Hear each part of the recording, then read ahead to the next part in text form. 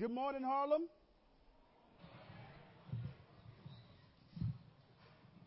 How are we doing this morning? Good, good. Can you hear me? Can you hear me? All right, as soon as they get this technology together. In the meantime, why don't we go to God with the word of prayer? Our gracious and awesome Father in heaven, we thank you for bringing us here today. We thank you for giving us a place where we can come together and commune and worship. And we thank you for what Jesus done for us on the cross so that we can be free and we can thrive and have the life that you've called us to live.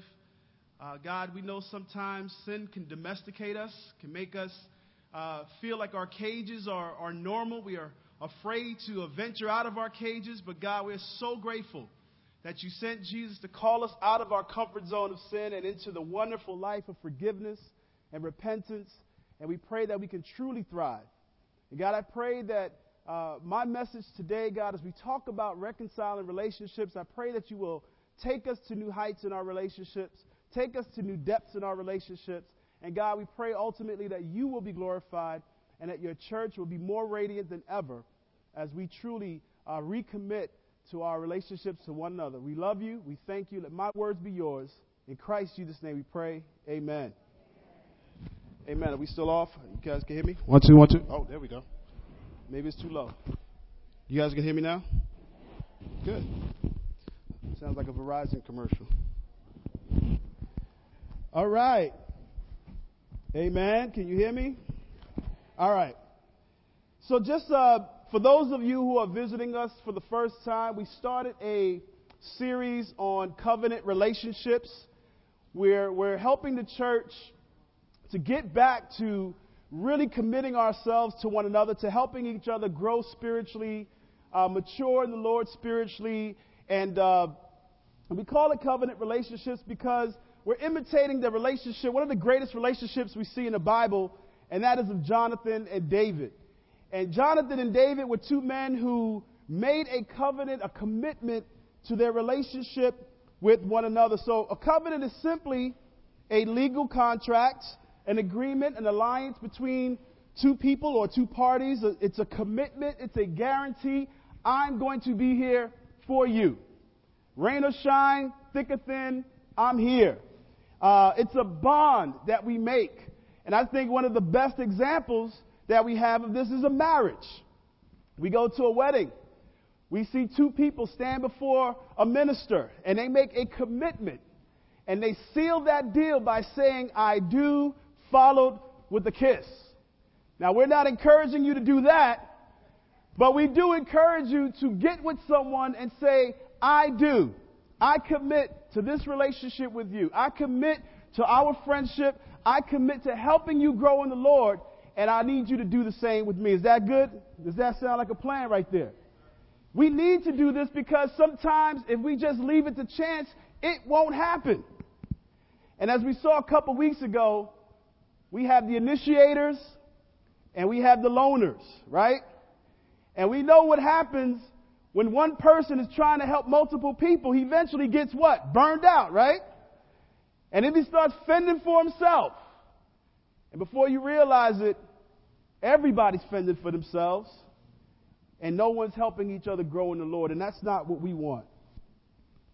You know, it's funny, this word covenant is used multiple times in reference to David and Jonathan's relationship. David, in his nature, is more of a loner, whereas Jonathan is more the initiator. Jonathan, in 1 Samuel 18, he was the one who approached David. Hey, let's, he loved David as he loved himself. He reached out to David. He initiated the covenant relationship with David. And that doesn't mean that David wasn't a spiritual guy. It just means that he was more of a loner and Jonathan was more the initiator. That happens in spiritual relationships. You'll have someone who do most of the calling, most of the texting, most of the reaching out. Somebody needs to do it, otherwise it wouldn't happen, right? We also talked about how selfishness is the number one obstacle that we must overcome in order to build these long-lasting and meaningful relationships. But both parties must commit to the relationship in order for it to happen. You can't have one person that's more committed than the other. It just won't happen. And so we have to come together. We have to commit to one another. Amen? Jonathan and David there are our model for this covenant relationship series. And we also talked about accountability. Accountability, believe it or not, is not evil. Just look at the news. I bet you right now there's some politicians, there's some celebrities who wish they had more accountability. There's some people right now, we expect people to be held accountable. But how about being more proactive about it? We don't want to wait until people get into trouble to acknowledge that they needed accountability. Let's be proactive. Let's not wait until we're tempted or we're tripped up by some great sin to say, hey, I need help. Let's be proactive about it. Amen? So accountability is not evil. And that's a good thing. But today's lesson is very important to the big picture of these relationships. Today we're going to talk about reconciling relationships. Because you can't move forward in any relationship if there's no reconciliation. If there's hurt feelings in a relationship, it's very hard for that relationship to move forward. There has to be reconciliation. There has to be repair. And those are both important if we're going to move forward and mature in any friendship. Now, one another friendships, you may realize, man, it's going good for about a week or two. And because we're all sinful creatures by nature, it only takes about a good month or so, I'll give us a month, before we do something to hurt each other's feelings. Am I right? I mean, I've shared before, my covenant relationship with my wife, it didn't even go past the honeymoon before I started blowing it up. And I'm like, man, I love her and I don't intend to hurt her, but that's just the sinful man that I am. And we hurt each other. But you know what? I'm not going anywhere. And she better not think about going anywhere. I'm in this for life. I'm committed. Sign my name on a dotted line in blood. I mean, we got 2 kids in the contract. But we're going to hurt each other. And I know if you're visiting for today, you probably won't think, see, that's not the church I want to be a part of. Good luck finding a church where you're not going to get hurt. Your family hurts you. Your kids will hurt you. Your parents are going to hurt you. Your siblings will hurt you. Your boss will hurt you. Man, depending on who's driving the bus in the morning when you're going to work, if he's in a bad mood, he might hurt you. Keep it moving. I mean, so you're going to get hurt. It's impossible to be in any relationship and not expect to get hurt. It's impossible. And so I believe that this has been the missing ingredient for why some of us may feel stuck in our relationships spiritually. We've been hurt. We haven't reconciled these relationships, and we're afraid to move forward or reinvest in any relationship. And it's not going to work. It's not going to work. You know, we have a great God who's able to help us get past anything. God would not call us to do something that was impossible. That's his job. We can absolutely coincide and be in relationships, thriving relationships, deep relationships with one another. But as with any relationship, we know there is going to be conflict. There's going to be conflict. You know, we start off right here, and conflict is always a part of relationships. Family, friendships. A brother was sharing with me this morning about conflict he's having with someone in his family. It happens. It's going to happen. It can't be avoided. And you know what? It shouldn't be avoided. Because let me ask you this question. How do you know someone really loves you? By how many times they tell you? don't we need proof? Don't we need to,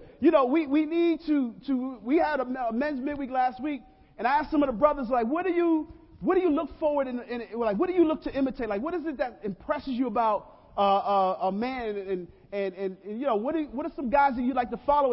And believe it or not, a lot of brothers got open about wanting people who listen, who acknowledge that their closest relationships are ones where they have gone through some sort of conflict, resolved that conflict, and they were still there. And so the way we really know if our relationship is real is we go through something, and if we're able to bounce back from it, then that makes our relationship stronger. Because if all my sin can keep Zalika Warren married to me, then I know that woman's got to love me. I know a big part of it is because she loves God. But she also said, man, if I got to live with this man for the rest of my life, then I just got to love him. And I got to let my love overcome multitudes of his sin. And vice versa. It takes two to reconcile a relationship. It takes two. Otherwise, there's no reconciliation.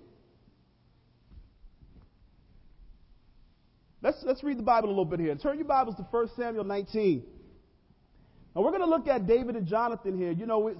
They're our model for the covenant relationships, and they really set a precedence on, even with men, how close men can get in a relationship, and how emotionally connected we can be with each other, and how deep our friendship can really go. And so I really appreciate God having this example in the scriptures for us to follow, but I believe that it can really serve as a model for all relationships and not just relationships between men. But let's read here in 1 Samuel 19, and we'll read from verses 1 through 10. It says, Saul told his son Jonathan and all the attendants to kill David. But Jonathan was very fond of David and warned him, my father Saul is looking for a chance to kill you. Be on your guard tomorrow morning. Go into hiding and stay there. I will go out and stand with my father in the field where you are. I'll speak to him about you and tell you what I find out. Jonathan spoke well of David to Saul his father and said to him, let not the king do wrong to his servant David. He has not wronged you, and what he has done has benefited you greatly. He took his life in his hands when he killed the Philistine. The Lord won a great victory for all of Israel, and you saw it and were glad. Why then would you do wrong to an innocent man like David by killing him for no reason? Saul listened to Jonathan and took this oath. As surely as the Lord lives, David will not be put to death. So Jonathan called David and told him the whole conversation. He brought him to Saul, and David was with Saul as before. Their relationship, remember when David slew Goliath, Saul brought him into his court and had David close to him. And so here we see a little fallout between Saul and David. And Jonathan is coming in here now to intervene. And so now things are hopefully smoothing over and getting back to normal. Verse 8, it says, once more war broke out, and David went out and fought the Philistines. He struck them with such force that they fled before him.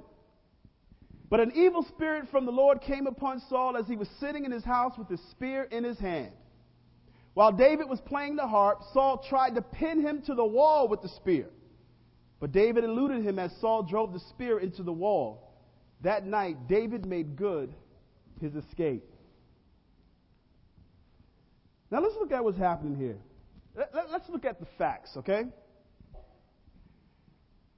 The facts of this conflict between Saul and David. Because oftentimes, what do we do when there's conflict?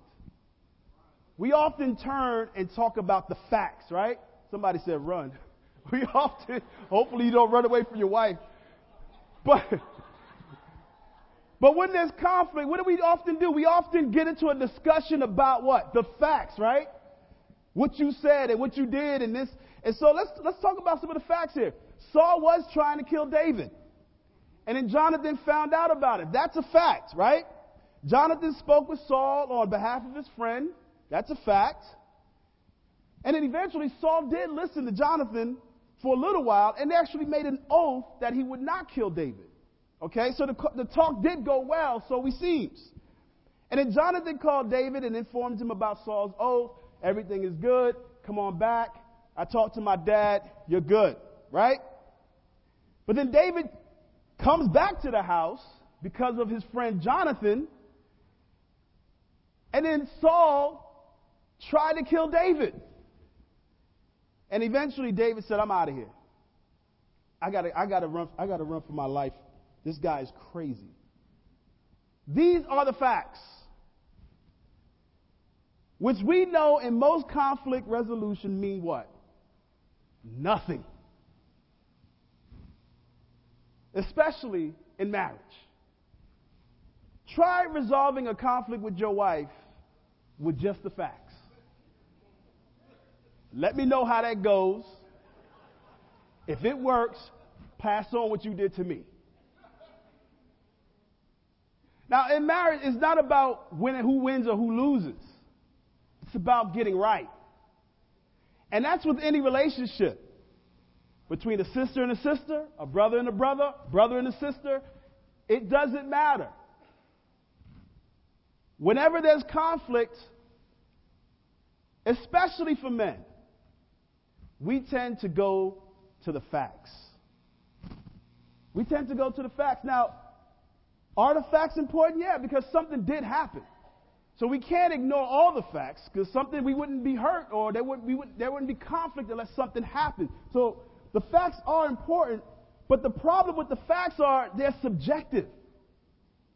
The facts are often subjective. They're based or they're influenced by our personal feelings, our perception, and our opinions, or depend on what attitude you're in. Your attitude can color the facts, especially if that person has hurt you before. So if you already have a perception about that person, that can color some of those facts. When we're in a disagreement, and I'll tell on myself here, oftentimes my default is to go to the facts. I didn't say that. I didn't say it like that. No, see now I didn't see now. You making it sound like when a woman tries to imitate a man's voice, they gotta beef it up a little bit because they're trying to sound like you. So when she's like, well, you say it like, and I'm like, I didn't say it like that. It didn't even sound like me. But she's trying to communicate in her best effort how it sounded to her. So she's got to put some bass in her voice, right? And right away, what did our pride say, brothers? I didn't say that. Why are you making me sound like that?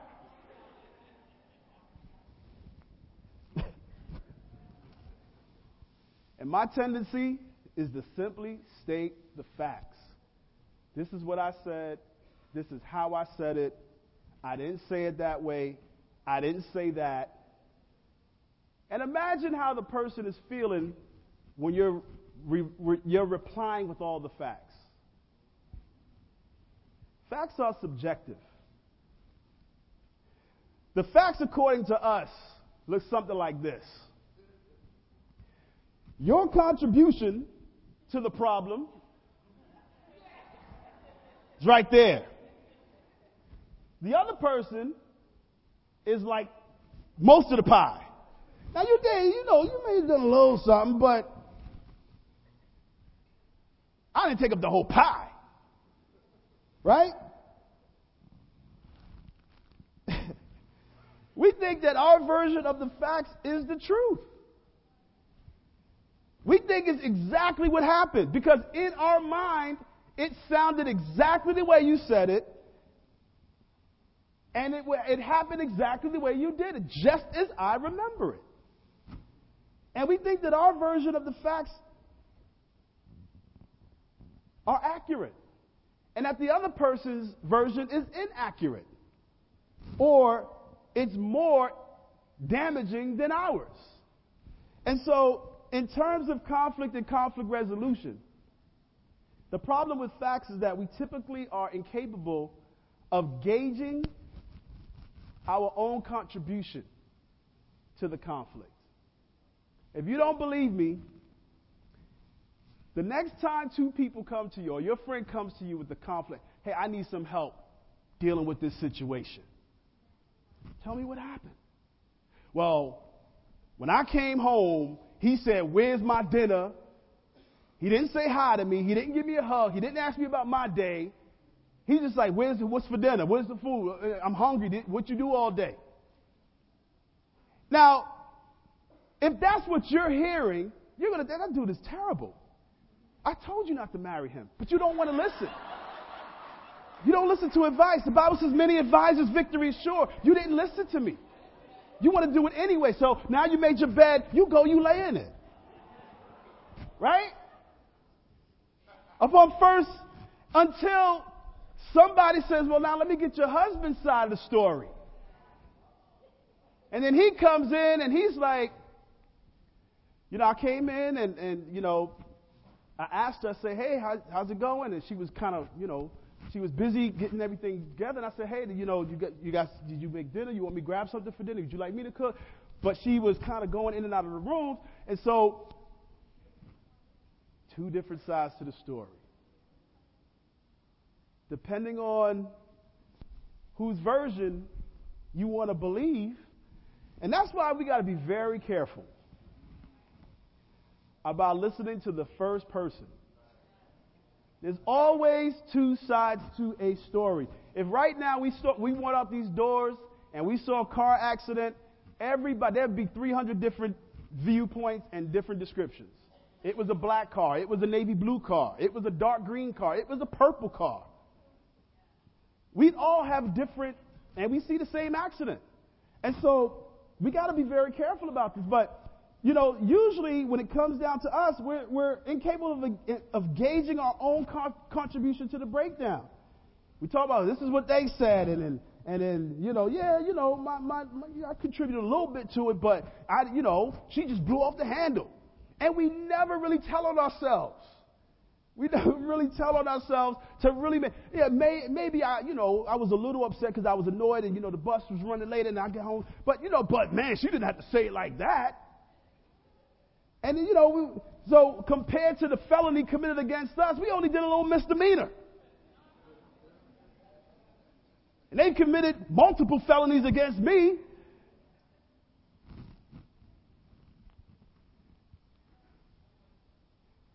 Facts according to them. Right? I mean, that's usually what it looks like. There's two different versions. And the reality is probably something like this. It's probably closer to this. Because even if we're offended, we're responsible for how we respond to the offense. And the Bible says that a gentle answer turns away wrath, right? And so but a harsh tongue, you can stir up more trouble by your response. So if your wife does say, give me a minute, I'm kind of busy, well, what you do all day? You just added a bucket of gasoline on that fire, brother. Or if she says, can you help with the kids? I'm tired. There's ways to respond where you can resolve the conflict before it even happens. And so there's usually something like this. Now, how do we deal with this? The Bible tells us to deal with it quickly. Jesus says settle matters quickly. Don't let it linger. Ephesians 4, Paul tells us don't let the sun go down while you're still angry. Now, here's the thing. If you get into a conflict at midnight with your spouse or with your roommate or someone, the sun's already down. Right? So the principle behind that scripture is just deal with it quickly. Deal with it when you can. All right? If I'm tired, I tell my wife, right, babe, I want this to go well. Can we talk about it in the morning? Because if you're tired, you're irritable, you want to go to sleep, and I'm probably speaking for the brothers here, what are you going to say? Amen, I'm sorry, because you just want to go to sleep.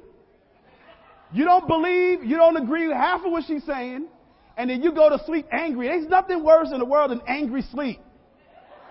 You have angry dreams. You're tossing and turning, angry, punching your pillow, tearing up the sheets, gritting your teeth.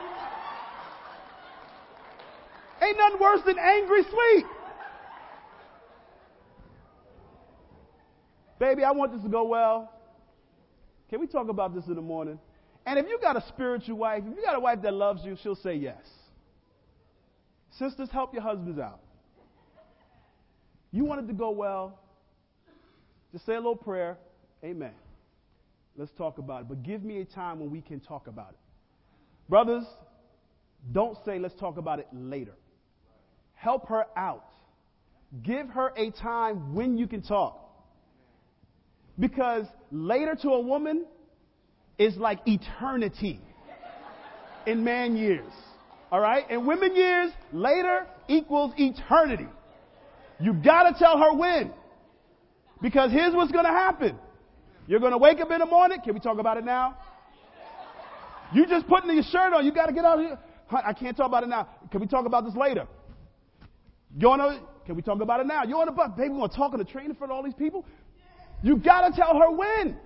Because in her mind, I need to get this resolved quickly. Women are more emotionally in touch. We don't want to deal with it. So we like later. Until I can kind of go in my cave and figure out exactly what I'm feeling. So sisters, you got to give your man a little bit of time to go in his cave, ponder his emotion, his feelings, put some words to those feelings so he can come with his thesis prepared to help resolve this conflict. We need some time.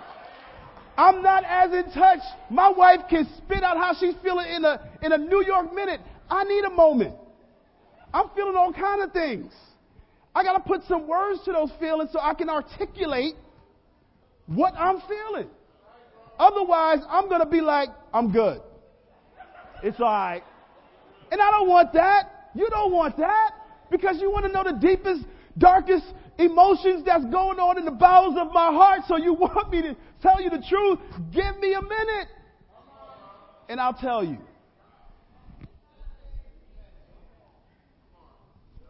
But here's the thing, that's just not husband and wife. Brothers and sisters in the church. Sisters and sisters, brothers and brothers. We got to give each other enough time but we got to do it quickly. We got to do it quickly. If issues are not resolved quickly, they grow. They grow. And here's the thing. Satan, being the opportunist that he is, looks for those opportunities for when a conflict happens.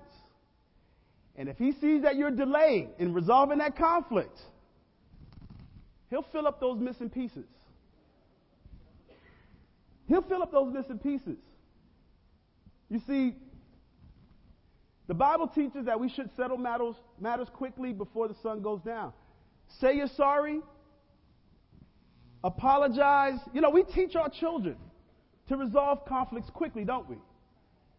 My son had an incident with one of his friends at school, and it's all right, you need to go, you need to write a letter, apologize to your friend.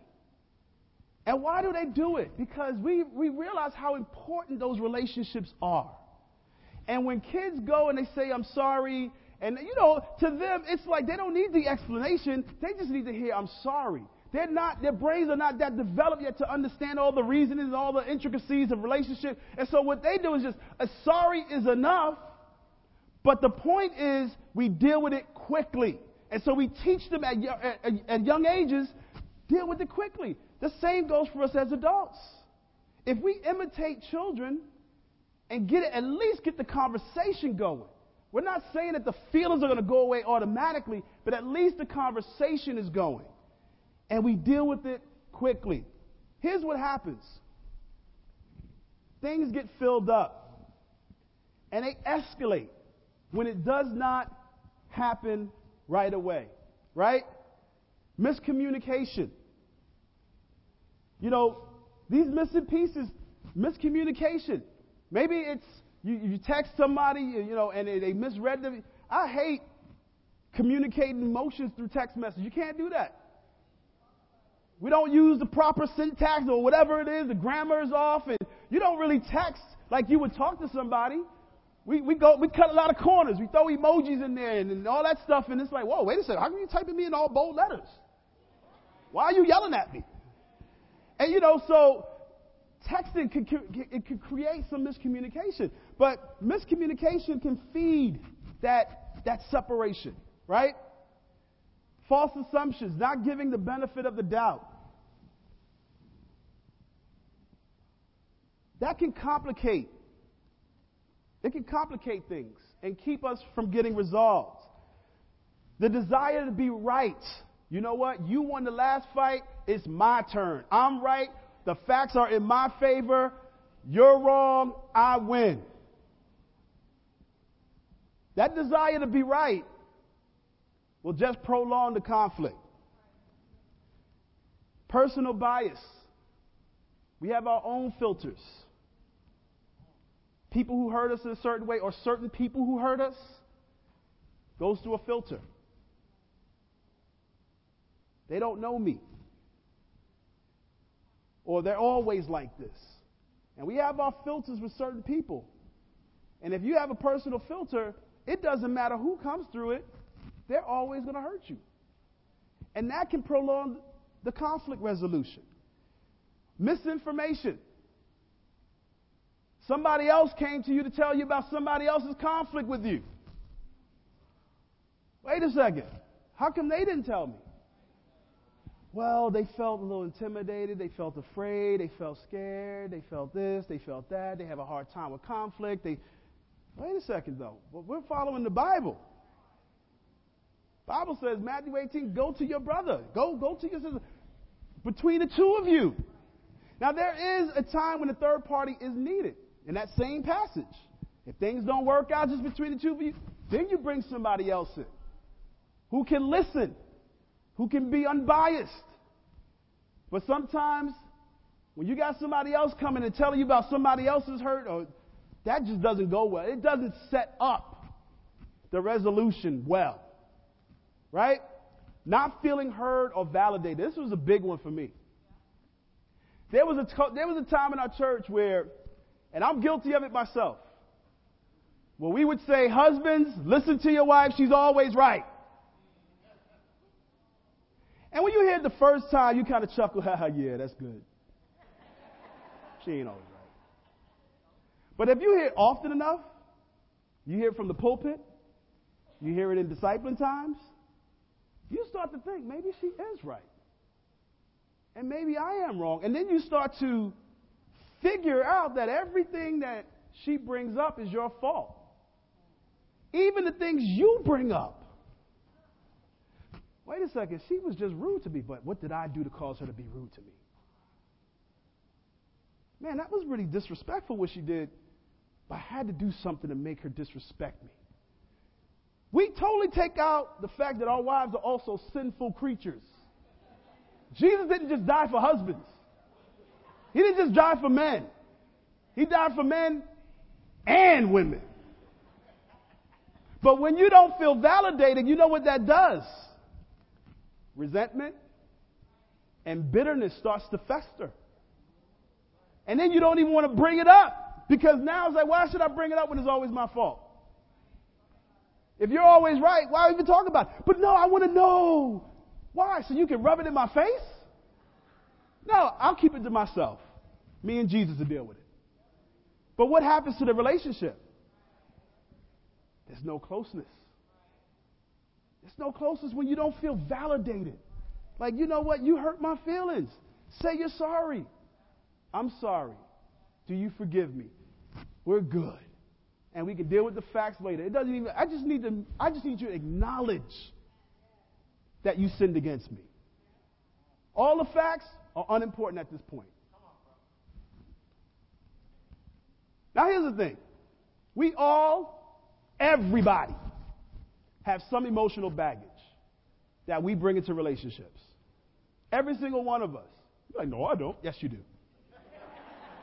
Everybody brings some. They may not be all of these, But we all bring some type of emotional baggage into relationships. And these emotional baggage we have to be aware of because they can keep us from resolving conflict. Family issues. If you have past family issues, maybe you grew up in a household where you couldn't speak up, you were not allowed to speak up. I know my generation, we can relate to that. We grew up in a generation with a household where kids were to be seen and not heard. And you did what I say. Why? Because I said so. End of story, end of conversation. That's how I grew up. I brought that emotional baggage into my marriage, into my other relationships, right? Mistrust and abuse.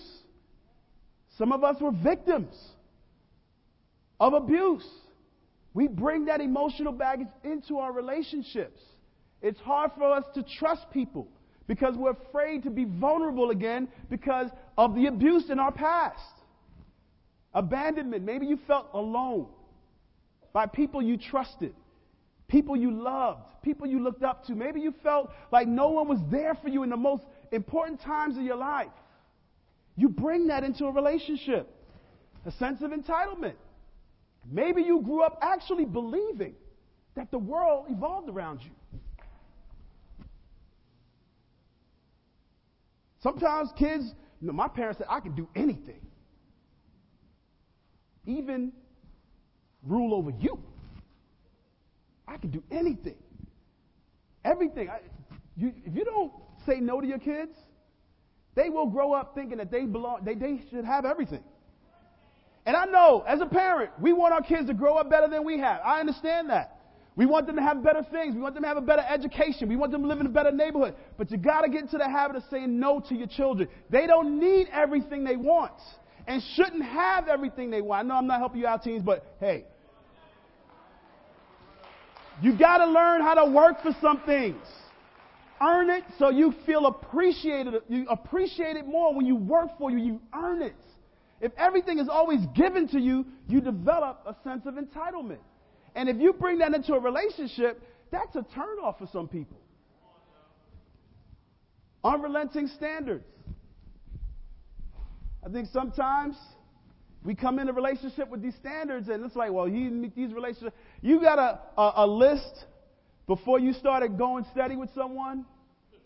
Throw that list in the garbage. I'm going to tell you right now. I want this. She got to have this, and that. He's got to have this. The only thing should be on your list is they love God. They got a job.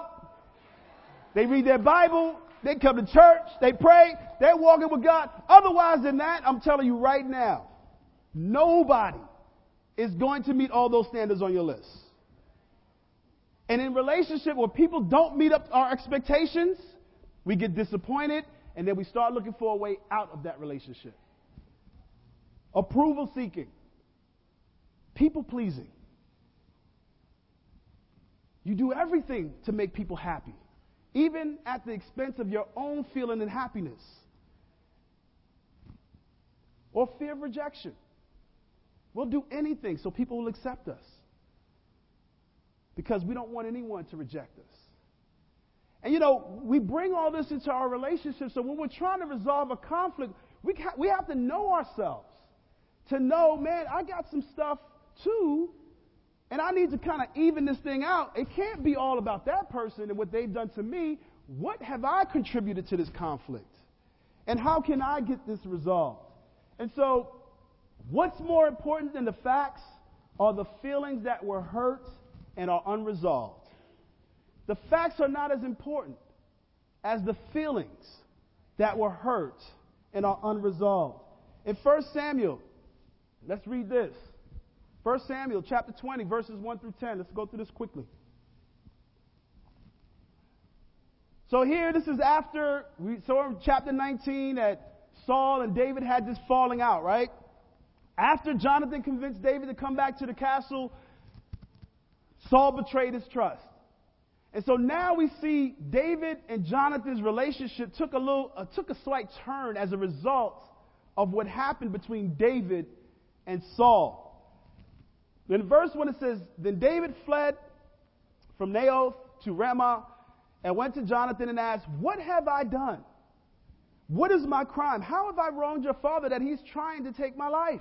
Never, Jonathan replied. You are not going to die. Look, my father doesn't do anything great or small without confiding in me. Why would he hide this from me? It's not so. But David took an oath and said, Your father knows very well that I have found favor in your eyes, and he has said to himself, Jonathan must not know this, or he will be grieved. Yet, as surely as the Lord lives, as you live, there is only a step between me and death. And Jonathan said to David, Whatever you want me to do, I'll do for you. So David said, Look, tomorrow is the new moon festival, and I'm supposed to dine with the king. But let me go and hide in the field until the evening of the day after tomorrow. If your father misses me at all, tell him David earnestly asked my permission to hurry to Bethlehem, his hometown, because an annual sacrifice is being made there for his whole clan. If he says very well, then your servant is safe. But if he loses his temper, you can be sure that he is determined to harm me. As for you, show kindness to your servant, for you have brought him into a covenant with you before the Lord. If I'm guilty, then kill me yourself. Why hand me over to your father? Never, Jonathan said. If I had the least inkling that my father was determined to harm you, wouldn't I tell you? David asked, Well, who will tell me if your father answers harshly? Now, what do we see happening here? This is a pretty emotional exchange between Jonathan and David, isn't it? David is like, What's up with your dad? What have I done to him? I killed Goliath when no one else would step up. I led the army of Israel into many victorious battles, all to glorify him and God. What have I done to your father that he hates me so and wants to kill me? And you notice how he's not talking to Jonathan as a friend anymore. Now it became very formal. Your servant. Very similar to when someone's hurt in the church. And it goes from being my church to your church did this. Or the church. We distance ourselves when our feelings are hurt. And hurt feelings create distance between people and between a group. Now, all relationships go through periods of testing. That's just what strengthens us. That's what it comes natural relationships. And even though you've been close in the past, there are times when you need to overcome hurdles. You need to overcome hurts. You need to overcome offenses that will benefit each other in growing deeper in those relationships. They're necessary for helping our relationships grow stronger. Now, the emotions of this conflict, when you look at it, we break it down here. Jonathan was very defensive of his father. He was defensive. He said, wait a second. My father would tell me if he was going to do something, right? His judgment was tainted because of his personal bias. This is my dad you're talking about. If he was going to do anything to harm you, he would talk to me first, and I would. Don't you think I would know about it? How do you think that would make David feel? He's going about the facts. He's focused on the facts. And David's listening to this thinking, man, you were the one who initiated this covenant relationship with me. I'm trying to tell you, this man is trying to kill me. And you're defending him. And this is the second time he's done it.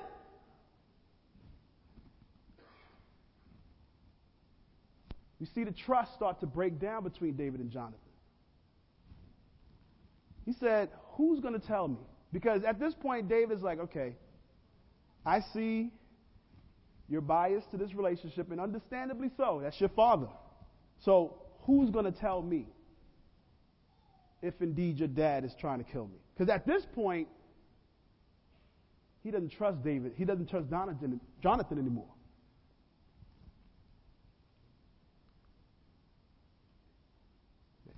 Chapter 19, David told him it was going to happen. He was right. David could have pulled the right card. See, I told you.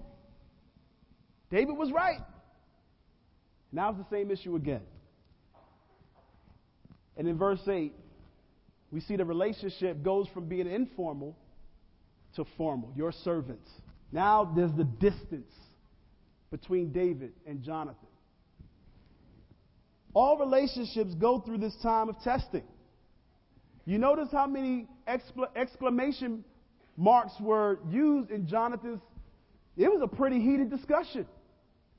And I can imagine it was probably difficult for Jonathan because David was accusing his dad of trying to kill him. But Jonathan's judgment was tainted due to his personal bias. He got David to trust Saul the first time, and David's like, not again. And you see, when our relationships go through these times of testing, the end result reveals how deep our relationships really are. It's one thing to say, I love you. It's another thing to show it. And time is the ultimate test for all relationships. So who is really to blame between this conflict between Jonathan and David? Who was really to blame? It was Saul. It was Saul. He came in between these two men who were in a covenant relationship together, and sometimes that is the case. Sometimes it's someone on the outside that comes in and ruins a good thing, messes up a good relationship, right? But as we also see, who's at work beneath all that? It's the devil himself. Now, I don't know if that's how he looks, but at the end of the day, the Bible says that it's Satan who's really behind everything else. Right?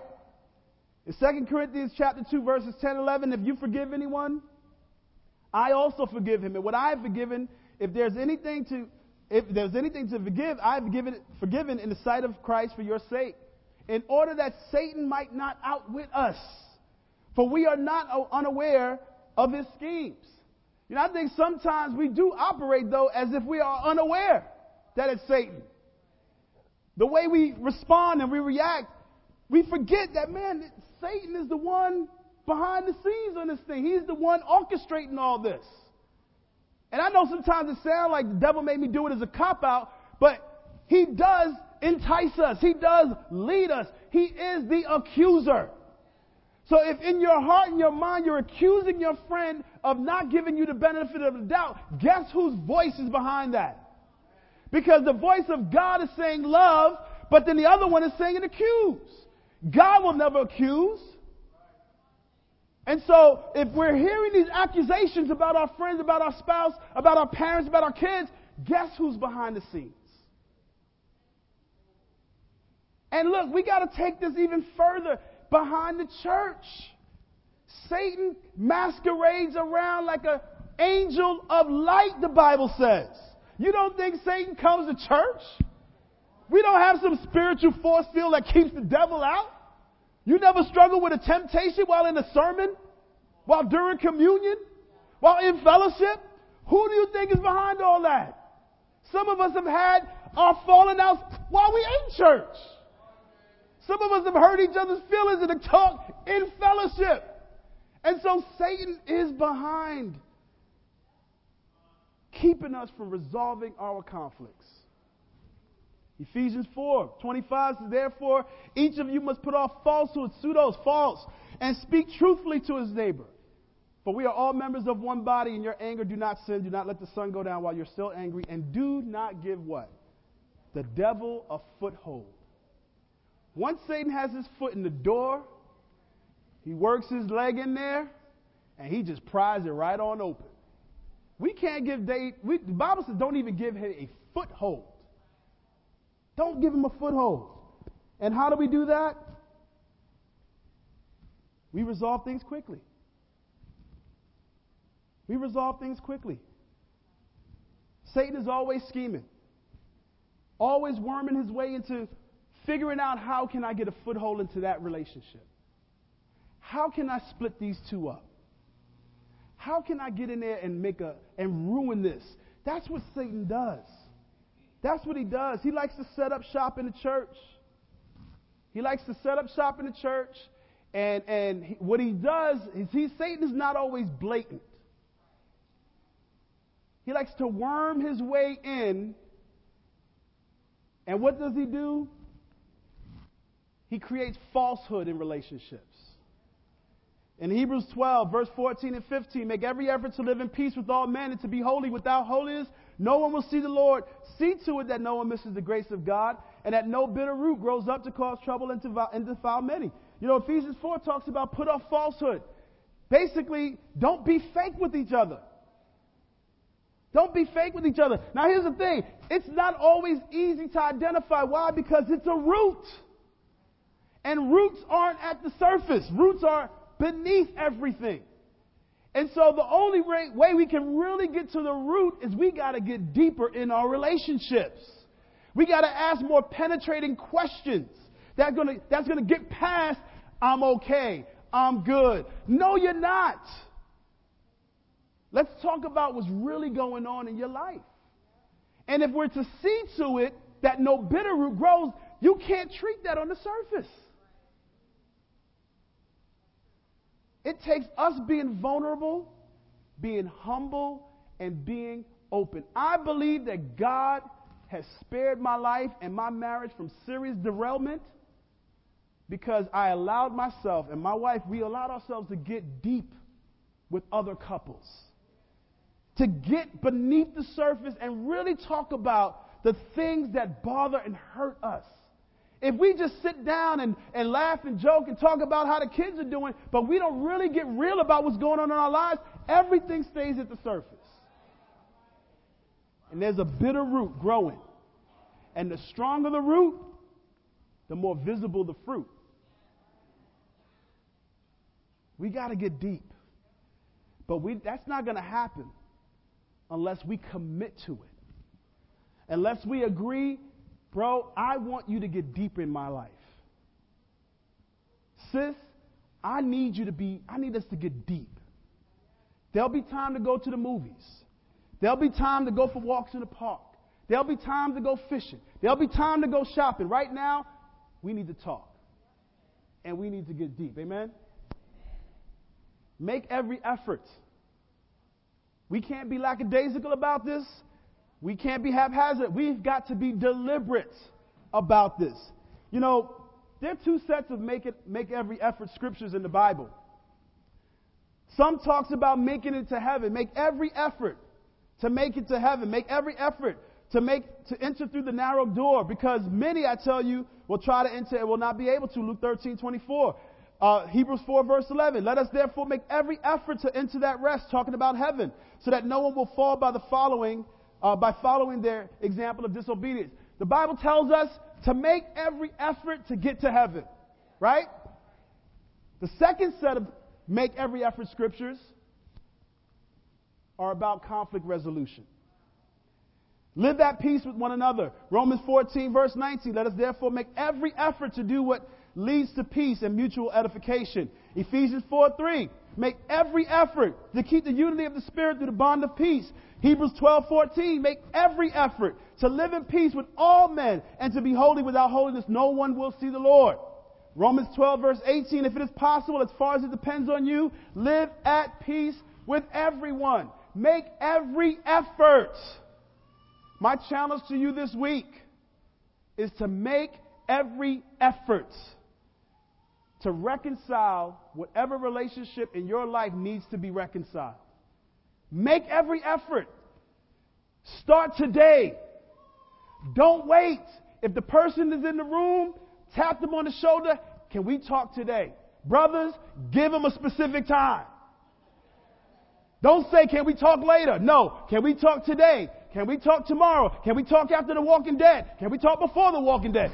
Whatever. Can we talk after the Oscars? I don't want to talk during the Oscars, but can we talk? But you got to be specific. Let's get this done. And here's the thing. When my wife and I were helping our son with his conflict with his friend, what really made us urgent was how hurt my son felt about being disconnected with his friend. When you really love someone, that's the motivation. That's all the motivation you need to resolve whatever conflict lies between you. If we really love each other like we say we do, we won't let the sun go down again until we get resolved. We'll make every effort as much as it depends on us. Now here's the thing. It doesn't if they don't respond the way you want, that's not on you.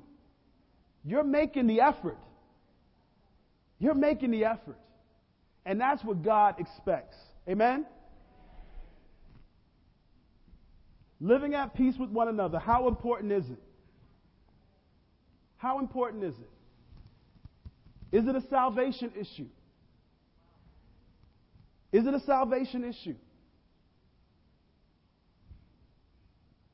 You're going to have to join us next week for part 2 as we answer that question. To God be the glory.